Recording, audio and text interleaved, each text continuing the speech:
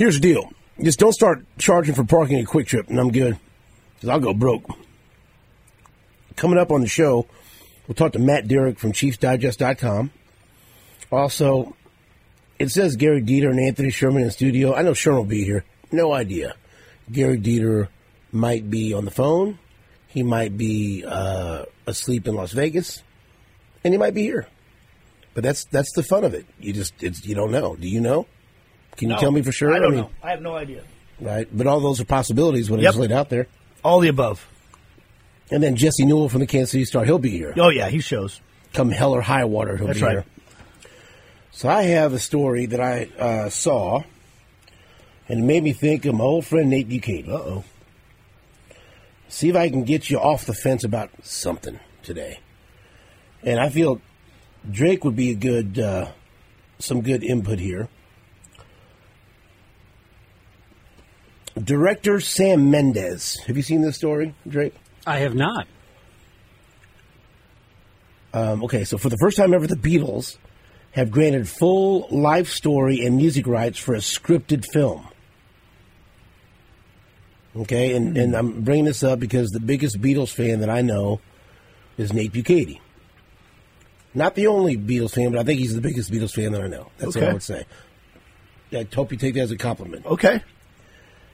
And so they, what was the movie? Backbeat? No, about the kid in an alternate universe that. Oh yeah, Yesterday. yeah. It was Yesterday. Yeah, I enjoyed great. Yeah, I enjoyed that movie. I love that movie. I enjoyed that movie. Yeah. Okay. Wonderful. And the premise behind that movie being that something magical happened and everybody in the world forgot all the Beatles songs but him. He remembered it, and so he was the one that created all these new songs. I thought that was a a super entertaining movie. Yeah, loved it. But but this for the first time they're granting full life story and music rights for a scripted film. Not just the use of some of their music. This is going to be about them, right? Okay. So like a biopic almost. Right. And this is like Is it biopic or biopic? How do you say it? It's one of the big questions of my life. I say biopic. Okay. That's just what I say. I don't know. That's what I hear when I read it. Okay. And I love biopics. Yeah. And there have been some. I enjoy like. I'm wanting to see the Bob Marley one very badly. I've heard mixed reviews on it, but I hear the music is great. It knocked it out of the park as far as the box office. I had a great first weekend. Yeah, very excited to see. Love Bob Marley. And so, I liked Walk the Line a lot. Yeah. You know, about Johnny Cash. You know, Bohemian Rhapsody. I even like the Elton John, although that got really mixed reviews. I enjoy it because I'm a fan of Elton John's music. Isn't there one out about Little Richard that just came out in the past year? No, is it? I think there was. Ray was awesome. I know I'm missing some. Wasn't there Jerry Lee Lewis back in the 90s, yeah, 80s? You know, and one of the best La Bamba. ones, La Bamba is one of my favorite movies. Thank you, I was going to say. La Bamba is one of my favorite movies of all time. But I remember going to the movie theater, and I can't remember when it came out. I want to say it was in the late 70s. My dad and my mom took me to see the Buddy Holly story. And do you remember who played Buddy? It was in the late 70s? No. Gary Busey. Oh, wow. When he was normal. Yeah. And he was nominated for the Academy Award. And I remember going to that movie, and that's what turned me on to Buddy Holly music. And went to Lubbock and went to the museum and got me a souvenir. Yep. I've forever been a Buddy Holly fan. And then learning the story about Richie Valens and Buddy Holly and the Big Bopper and loving La Bamba and everything else. Yes. And so I like to go. Even if I wasn't a big fan of the music, I like biopics about musicians. Sam Mendes, very fine director, is directing 4 separate Beatles movies from each Paul, John, George, and Ringo's perspectives. Wow. 4 different movies. He plans to make 4 separate movies, one from each Beatles member's point of view. They will intersect to tell the astonishing story of the greatest band in history, leading up to their 1970 breakup, according to the press release. Paul McCartney and Ringo Starr and the families of John Lennon and George Harrison have granted full life story and music rights for the scripted films. Sam Mendes, who's the Oscar-nominated filmmaker of American Beauty, 1917. He did the Bond films, Skyfall, Inspector. So, very good. Also, I didn't mention how much I love the Elvis biopic. Did you know that? I've heard that a couple times from you. 44 times or whatever. So what I ask you is, number one, which one would you be most excited to go see of the four? Like I told you, hey, they're all released. And Nate, you can go to, what's the first one you want to go run and see? Paul McCartney. I mean, Paul is my favorite Beatle by far. I feel like for most people that love the Beatles, you either fall in the Paul McCartney or John Lennon camp, and I'm much more Paul than I am John Lennon, personally. Drake, do you have an opinion on this? Do you like the Beatles? I love the Beatles. Does this intrigue you? I am also a Paul guy. His sense of melody is unmatched, but I think John probably had a more interesting story. I think that's true. Yeah. I think that's true. But honestly, the most interesting story, you could make a strong case for George Harrison. Oh, sure. Because that's why I'm glad they're doing four different movies. Yeah, because at least I'm by far, by no means am I an expert on all the Beatles stuff. I haven't read a million books about them and all those things. I just like their music a whole lot. I've watched some documentaries on them and listened to my buddies. We debate things about them sometimes. But as far as I understand the narrative and the story, and watching that last documentary when they made the last album together, you could see it kind of playing out. George Harrison was obviously they all were very gifted musicians. And George Harrison was really good guitar player, was a great guitar player, and had his own ideas and had songs and things he wanted to write, but just happened to be in the band with like two of the greatest songwriters in world history, so he didn't really ever get to fully use his voice. And I think he was obviously very frustrated by the end of it, that he kind of felt like he was a little stifled. So I think you could make a case that he would be really interesting. They'll all be very interesting. I think I'd want to go see the Lennon because both of my uncles. See, I had one uncle. They both love the Beatles. I'm trying to think which was which. My uncle Richie loved Paul McCartney and Wings. Yeah, because that was right in his wheelhouse. Yeah, but my Uncle Phil loved John Lennon, and I remember, I think I've told you this, when I was a little kid, he would play, and they both spent thousands of dollars on their stereos. It's like, remember the big wire and the big speakers? Yeah. And what was the famous, was it the poster of the guy sitting in the leather chair? It was the Maxell.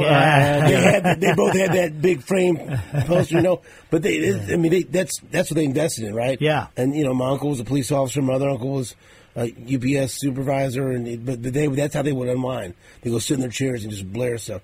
And my Uncle Phil loved that album Double Fantasy by John Lennon. Mm-hmm. And so I'd listen to that, and my mom liked that or whatever else. And so I kind of grew up kind of fascinated by both of them. But then, obviously, when we were kids, I remember when I was 8 years old when John Lennon was killed, and that adds another element. And then all the controversy with Yoko. I think, like he said, there would be a lot of meat on that bone. There's a lot. That movie would be kind of, That's true. And everywhere. I remember I actually listened. You were the person that introduced me to how good Howard Stern's interviews are. And he did a great interview with Paul McCartney talking about they got really into his childhood and John Lennon's childhood. And honestly, I think the reason I like Paul McCartney better is I lean more towards songs with good melody that are easy to sing along to, that make you feel good. And that doesn't mean I never like dark songs, but that's not where I tend to go. And Lennon was his approach was a lot more melancholy, in my opinion, and a lot more, I don't know, I guess introspective. They were kind of just heavier. And when you think about the way they grew up, Paul describes this really nurturing family. Like his mom and dad loved him, and his dad taught music, and it just everything was pretty nice. And maybe that's what. That seemed to kind of color his outlook. He just seems to have a very sunny disposition, Paul McCartney just seems like a happy guy. And John Lennon, on the flip side, his dad was nowhere to be found when he was a kid. He talked in that interview with Howard Stern about when his dad kind of came back into his life and was basically like, I believe the story went that, he wasn't a great guy, and he didn't really, and he was kind of like, oh, now my son's famous, I want to be a part of his life, and that really colored a lot of John Lennon's outlook on things in a different way. You'll see all four. Oh, hell yeah! And I'm not really big. Watch the Ringo movie will be the best one for some reason. Dude, well, I was going to say it'll be fascinating. Yeah. Imagine being Ringo's star. You do a movie on the guy that was the original drummer. And Ringo wrote some really fun songs, and he's always he's kind of considered like the dope of the group. Well, also he's responsible for young Stephen St. John, one of his favorite R-rated comedies. Do you remember? Did you ever see the movie he was in? Was it Caveman? Do you remember that? No, vaguely. A whole lot of poop humor in that one. In 1981, so I would have been 9 years old. Yeah. At one point, they all fell in a big pile of dinosaur poop. Well, Oh, yeah. Ringo Starr, Dennis Quaid, Barbara Bach, Shelley Long. It was a good cast. His name was Atuk. I don't know. Look that up sometime. Okay. Maybe that'll be in the movie. Play this song. So whenever I think of like my uncle and John, this is my favorite John Lennon song. This song still hits. All right. Do you know this one? Yeah. So there. I just want to hear the song for a little bit. Makes me reminisce about my uncle playing it at his house would shake. I miss those days of the big stereos and the big giant speakers. Yeah. That's what I got for my graduation present. I never really had a great speaker system.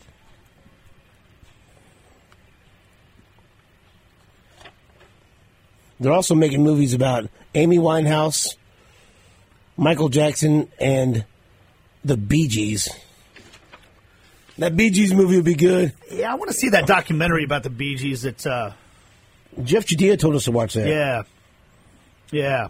And I never did. I am not as big of a biopic guy as you. Like, I still haven't seen most of the ones you just listed off. I did see, what was it, Straight Outta Compton? That one was interesting. I usually like him when I see him. I guess I just don't. Probably the best one is Walk Hard, the Dewey Cox story. Yeah. See if you know this trivia. Who played Elvis in Walk Hard, the Dewey Cox story? Will Ferrell. No. I didn't see it. Jack White. No kidding? Yeah. Oh, wow. Someday there will be a Jack White biopic. I'd like to see it. Yeah, you would. I'd like to be in it if I could. All right. Now, that'll be fascinating. There. I thought you'd enjoy that What story. a big responsibility to make a movie about some people that were that influential in the world and do their story justice and tell it the right way. I think that's why it's such a big deal that they got the families behind them and signed off on on access to all the information and everything else.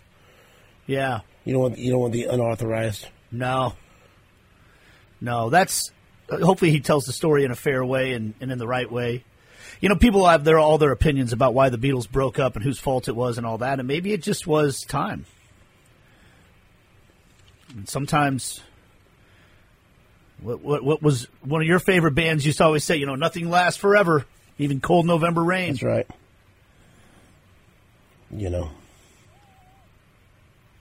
So you got that to look forward to. That'll be great. You're joking about a movie about Pete Best, but that Backbeat movie from '94 was about Stu, who left the band really early on in the Cavern days. It was a good movie, but that was just a very small part of the Beatles story. Yeah. What was I like the about the fictional band Tom Hanks Oh, That Thing You Do. Yeah, That Thing You Do. Oh, never saw that. That band. That's a good movie. Good one, yeah. That was a really good movie. Stupid question. Eddie and the Cruisers? Oh, I love that. That's fiction, right? Yeah. Yeah. That's one of my favorite movies of all time, starring Michael Pare, Tom Berenger. The funny thing about that was, it wasn't Michael. It wasn't the actor. People thought it was the actor that was singing the soundtrack, but it was On the Dark Side. John Cafferty and the Beaver Brown Band, who apparently were not pleasant enough to put on film. Michael, Eddie and the Cruisers. Yeah, one of my favorite movies as a kid. Now Richie loves that movie. The sequel, god awful, horrible. It should be burned, and no one should ever be allowed to see it. So how about that? Don't go see it. I will not see that one. The sequel. All right. What else you got? I've been giving you stories left and right. Yeah. In the wheelhouse. Soccer. Yeah. Beatles. This is crazy, parking, man. And you got nothing. Well, I don't know what you want from me. I mean, I'm here for it. Next time I want to bet against your soccer team, tell me that could be some good money to be made. Well, I didn't see that coming yesterday. You were so dismissive yesterday. of this yesterday. Well, I said, what can I do? I even asked him, what are the odds? Should I bet against Arsenal? And James, there's no chance. And I look up there, I go, did this team just lose? Yeah, so they I missed did. the goal. And Dylan was like, oh yeah, in the last seconds. And this isn't. I was at my son's basketball game at that point, but I had it on my phone. Not like I'm not being mean or whatever, but I did wish you had been there because I wanted to see your reaction. Yeah, were you all pissed off? I was. Did you see it when you didn't see, or did you see it when you happened? I had it on my phone, so I saw it when it happened. Oh, yeah, you had it on. You're hardcore. You had it on your phone during the game. Yeah, when my son's on the bench, I would watch it, and he was on the bench at that time, so I was watching it. What did you do? Slam the phone down? No, I mean, Benny, I'm leaving. Hell with this game. I started crying. Did I make a commotion? Ran to the bathroom. Storm out of the middle school basketball game. I did. What's wrong with Mr. Buchanan? Yeah. Wow, Arsenal lost. Well, I did get. I got in serious trouble at my son's game yesterday because, as he was getting subbed out of the game, I had the audacity to say, "Good job, Benny," and he shot daggers at me like he you son of a. They don't want you to do that. How dare you? So I didn't say anything else out loud the rest of the game. They don't want you to say their name. I guess was that it? Or maybe it's because I called him Benny. I don't know. Or just the name. Yeah. Now everybody knows that, you just gotta that I have a dad who loves me. You just gotta give just generic, What could be worse? Hey, good job, guys. Way to hustle. Yeah, good hustle. Just don't say the name. Oh, that's a good tip. I've been told it's okay for me. Hands up, D. Come on, hands up. Because that's everyone. But then if I add the name, they're like, they know that's you. I go, oh, do they? Yeah. They just figured that out now that I'm your dad. Wow. After these 15 years, sorry, I let the cat out of the bag. Yeah. Now you can't use a name. Can't make it that specific. That's where you went wrong. Yeah. I thought if I just don't shout any, criticisms at him or coaching instructions or yell at the rest, if I avoid those things, it'd be all right. Just keep it positive. Hey, good job. No. Wrong. Stupid. Next question. Eric Hosmer. Yeah. Retires. Yep. I posted some pictures of... that was quite a collage. It was, photos. Wasn't it? Because I remember... I sometimes forget the absolute obsession of my wife and my daughters. They all had Hosmer jerseys. They would, I had to pull strings to get them into a Hosmer signing at Oak Park Mall. And let me tell you something. We forget all about all this stuff, right? That still was the craziest signing that I've been to. It was a sort of Oak Park Mall, down one thing, around the other. It was unbelievable. And then I was just, looking at some different stuff people were posting. Do you remember? I forgot all about this.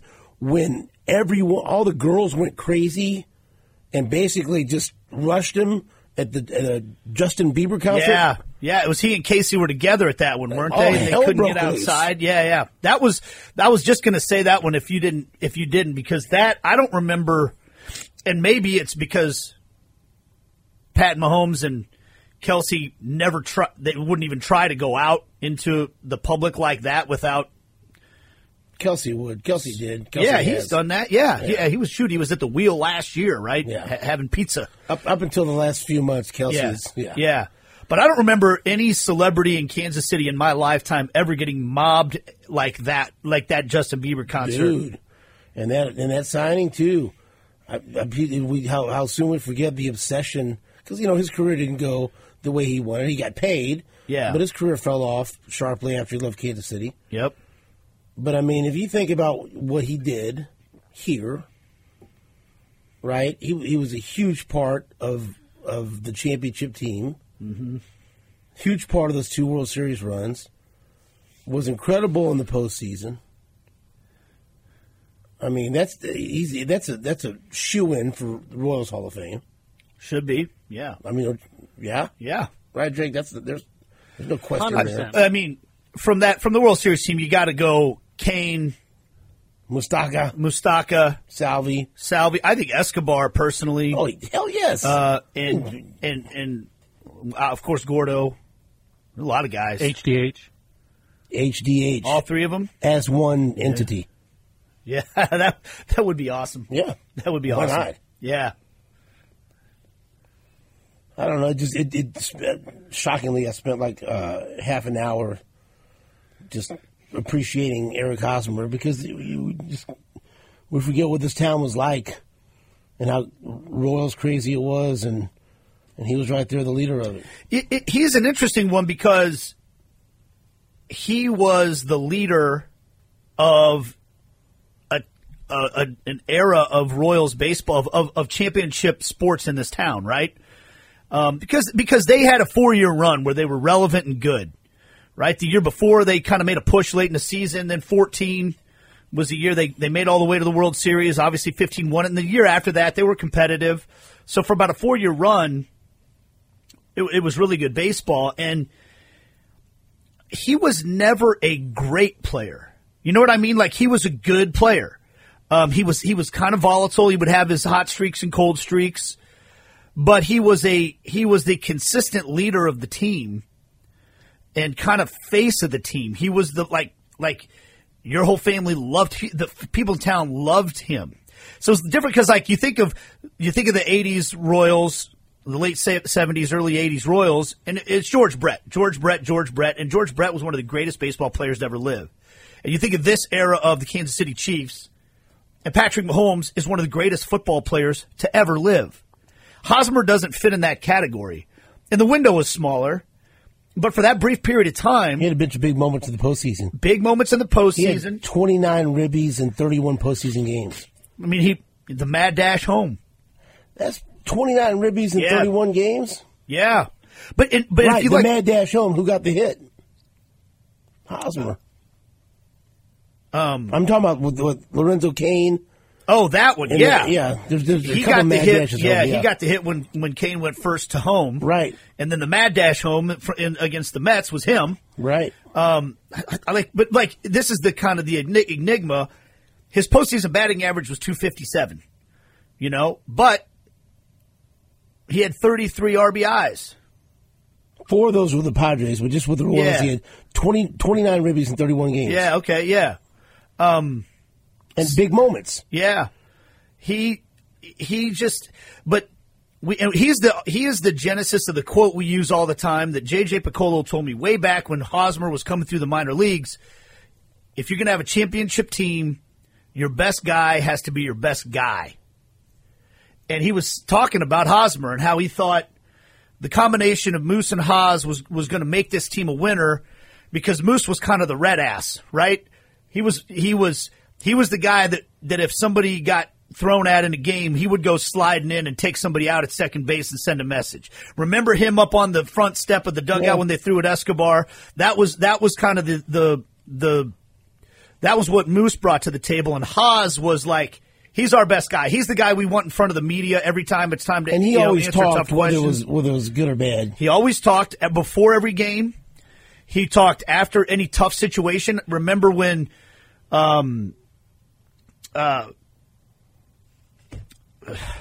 My brain's falling apart right now. You're going to do this. Come on. I believe in you. Come on. It's in there. Tip of your tongue. I'd help you. I have no idea what you're going to say. Well, Giordano Ventura. God, my brain on the edge of his seat. Nobody knew what he was like. My brain was stuck on Alcides Escobar's name, but Giordano Ventura, when Giordano Ventura was having his kind of maturity issues and he kept getting into scraps with other teams, and they finally gotten into a little dust up with the White Sox. Hosmer was the one after the game on the field. Joel Goldberg interviewed him, and Hosmer said, "We got to cut some of this stuff out. This has become an issue, and we're getting distracted from the main goal, which is winning games, and we're going to get this addressed." And they did, right? Like Hosmer was that guy. He was the guy that would say things publicly that needed to be said, but never said anything that would get anybody in trouble. If something needed to be dealt with in the clubhouse, he seemed to be the guy that was willing to do that. He was the Haas. He was, and it's like. The best guy had to be your best guy. He wasn't like the best player on the team. Lorenzo Cain was probably a better all-around player. Salvi's the one that's ticketed for the Hall of Fame, possibly. All that, but he was the best guy. And a lot of big signature moments in the postseason. Big moments. Postseason is different. When you do things on that stage that you will remember forever, and he has a few of them, that just puts you in a different category. Right. It just does. Right. Hey. I mean, how often do we talk about Buddy Biancalana for the World Series he had when he outplayed Ozzie Smith? I'm sorry, Drake. Are you? You're not sorry. Not sorry. I didn't do it. Right. I certainly did not play Ozzie Smith in that series. Right. Buddy did. And guess what? Buddy Biancalana went on David Letterman because of it. It's what you do on the biggest stage. Break. What are you going to say? Well, what would Alex Gordon's legacy in Kansas City be without that home run? It'd be good, but yeah, he hit that home run. Who hit the sac fly that won the game in the extra innings that same game? It was Haas, right? Yeah. There you go. There you go. Did Kane score from third? I don't know. My memory's good, not that good. It's about Haas, dude. Come on. I'm trying to pump him up. You're trying to get him as a weekly guest on the show. Why wouldn't I? That'd be pretty awesome. Why don't you get on the phone with that? Yeah. Should I reach out to Casey? It would be helpful, yes. Okay. All right. Why do you think I was making those posts and tagging him last night? All right. Trying to get him in the fold here. We'll take a break. Back after this on WHP. Welcome back to the show. Let's check in with Matt Derrick from ChiefsDigest.com. Hello, Matt. How are you? I am very well. Stephen, how about yourself? I'm good. I'm one of the people suffering with this nationwide cell phone outage, so it sounds like you're okay. So far, so good, but if I disappear in the middle of the conversation, I guess we'll know why. Drake says we might be under cyber attack, so prepare yourself. Just a matter of time. It is. I mean, it is a matter of time. I just don't want it to be today. I want it to be later, I'm still waiting. I mean, aren't we pretty much close to the time period when the robots are supposed to turn on us and all Terminator and everything? Oh yeah, I mean they kind of have, haven't they? That's gonna happen, Yeah. Well, we're about that time now where the Raiders have figured out the blueprint how to beat the Chiefs. Let's get 2 defensive touchdowns and everything will take care of itself. As long as the Chiefs, play like dog dirt, then the Raiders got a formula.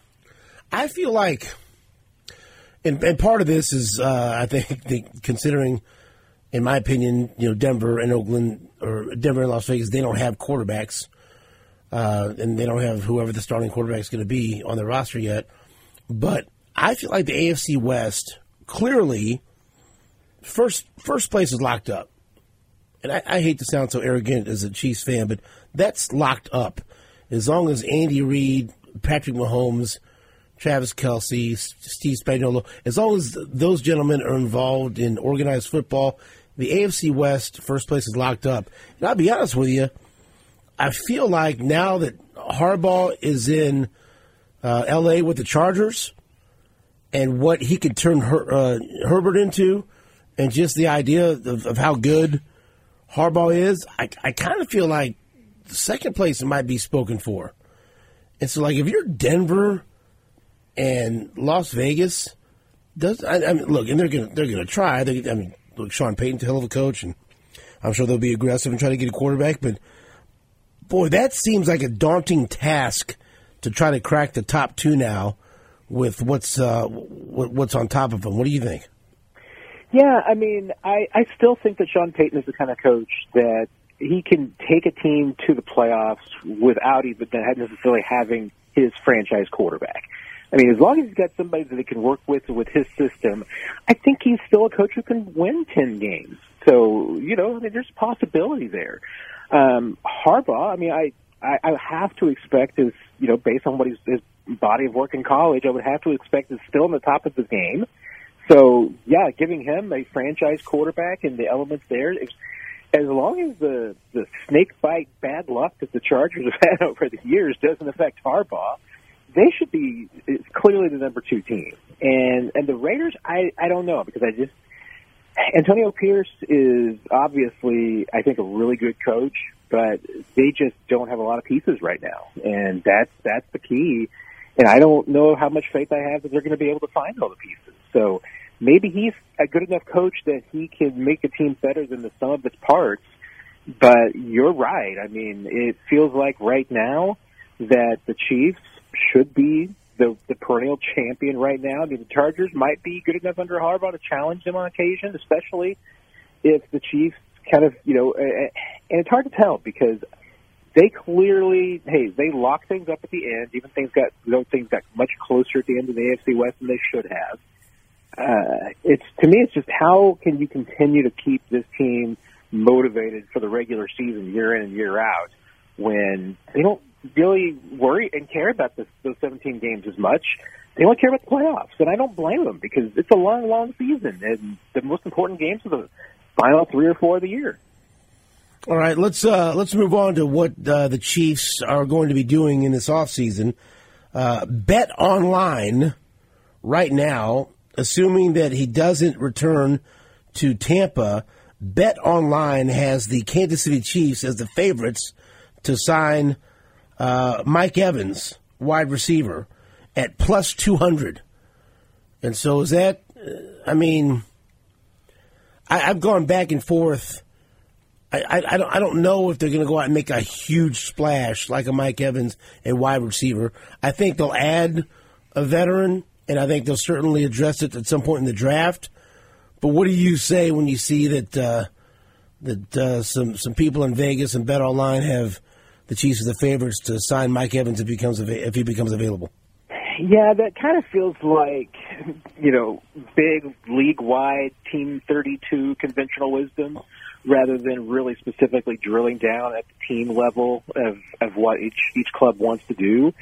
I think the general perception outside of Kansas City is that, they need receivers, so they're going to do whatever they can to bulk up that receiver corps. But I've got the gut feeling that if the Chiefs are going to spend money this year, and that means just more than they would normally spend in cash as far as keeping players, not cap dollars, but actual cash from Clark Hunt to acquire players, I think they're going to spend the majority of that money on Chris Jones and L'Jarius Sneed trying to keep them. Ooh. And I think those would be 2 bigger priorities than a receiver, honestly. And, my gut would say that if they acquire a receiver, that it's probably not going to be, especially if, the rumors are true that like a Mike Evans wants a, 2 for $50 kind of deal. No, I don't think they're going to pay Mike Evans, top receiver dollar money. I think they would be looking for someone who is younger, more affordable. Even if they paid top dollar money, I think they'd go younger. I'd much rather pay like a T. Higgins a ton of money than Mike Evans, even though he's got a great track record because he's older. He's played without injury for so long that you feel like that there's just the bad luck is around the corner. Age or luck is going to catch up with him eventually, and you just don't want to be paying him $25 million a year when an ankle goes out or a knee goes out. So I think the Chiefs would be, even though they're not going to use the phrase run it back or anything of that nature, I think they're going to avoid that for a three-peat. But I get the sense that their first inclination is that if they've got the cash and the money to pull it off, is that they'd rather keep the band together. Okay, we'll get to what that actually means about keeping the band together and how they do it in a second, but I want to throw one more name at you guys at the wide receiver spot. And this is a guy that I was hoping the Chiefs would get way, way back when he came out of college. The reports are that the Seahawks might have to walk away from Tyler Lockett because of his cap hit. That makes sense. Yeah. He's 31 years old. Should the Chiefs be interested in a contract? You just mentioned they maybe should go younger, but if it's a shorter-term deal, what kind of a fit do you think that would be? Tyler Lockett, I said this the other day on another conversation, feels like a guy who's been a Chief so many times that he should already have been one. The Chiefs should have traded for him, could have drafted him, could have traded for him. Yeah, it just feels like he's got the connection, so feels like wasn't Tyler Lockett a Chief for a little while? But no, I mean, I think you certainly look at the numbers from last year and turning 31, wasn't as good as it was. So is he Tyler Lockett of old? I mean, I think you'd have to say no. I mean, he's a step below that. So as long as he's not expecting top dollar, even on a shorter-term deal, I mean, I would consider it, absolutely. I mean, I think Tyler Lockett's a really nice player. I think he's a good role model to have around, very reliable. But I wouldn't pay him like a 1,200-yard receiver because I'm not sure that he's that anymore. He's probably an 800-yard receiver. So I just couldn't, I certainly couldn't stomach something like $20 million. I probably couldn't even stomach something like 16. But there's probably a number that would make sense, for a guy like Tyler Lockett. So I wouldn't be opposed to it. See, I think that's the kind of guy, that maybe is a little bit past his peak or whatever, that's more affordable, but would clearly be an upgrade. And so that something like that does make sense to me. But we only have a few minutes left, and so what I wanted to ask you is paint the picture financially of a scenario that would include Chris Jones and L'Jarius Sneed being both in a Chiefs uniform next year. I mean, to me, the biggest obstacle is just simply how many checks that Clark Hunt's willing to and able to write this year. Because that's really the bigger deal. I mean, the Chiefs in the past have been a team that is, really kind of ties their expenses each year to the cap. So, whereas I think like last year, I think a team like the Eagles maybe spent $275 million versus a cap of like 208. It was a league-wide cap. So, there's teams that go way over the cap number, knowing that they're going to push some of that money off down the road. There's going to be void years on deals and all these things. The Chiefs have only done one void year deal essentially for Chris Jones. And that was just, to get his incentives really built in there for last year so they could extend him and get that 1 year done, push the money into, the future years so it wouldn't be a cap hit in 23 that they couldn't afford. I mean, with the cap, you can make a lot of things work, but, you're already writing big check every year to Patrick Mahomes for his bonus. So that's a big one right there. You got the rest of the payroll that you're going to pay, which is going to be a ton of money. But if you're going to keep Chris Jones and L'Jarius Sneed, what are you talking about that bonus money looking like? I mean, it could be between the two of those guys combined as far as salary and cap or salary and bonus, maybe 75, 80 million combined. It could be more than that.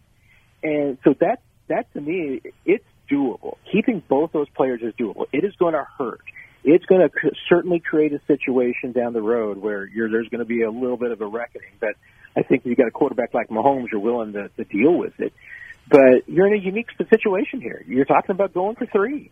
And if that's the case, and you want to shove all your chips all in on a 3-peat, would you be willing to do that if it means sacrificing maybe a year or two on the back end of the next 5-year window? Then maybe we're going to have to go leaner and cheaper.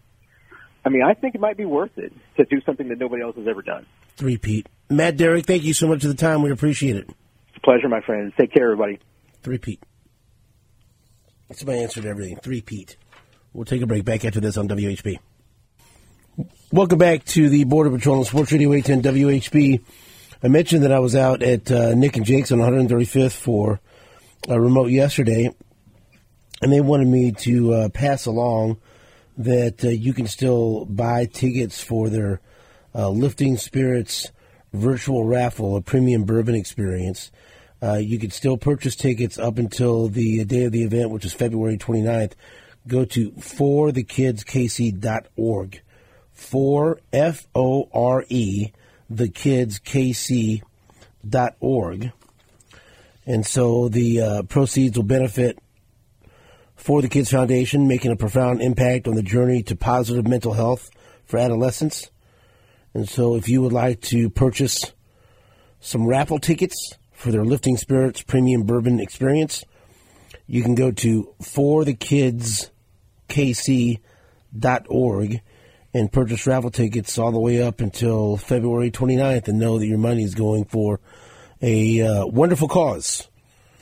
And thank you to our friends Nick and Jakes for hosting us out there, and apologize for Nate's conduct and the giant salad topped with delicious shrimp as Nate, we're all behind him as he battles the gout, and we're going to have his back throughout this entire journey that he's on.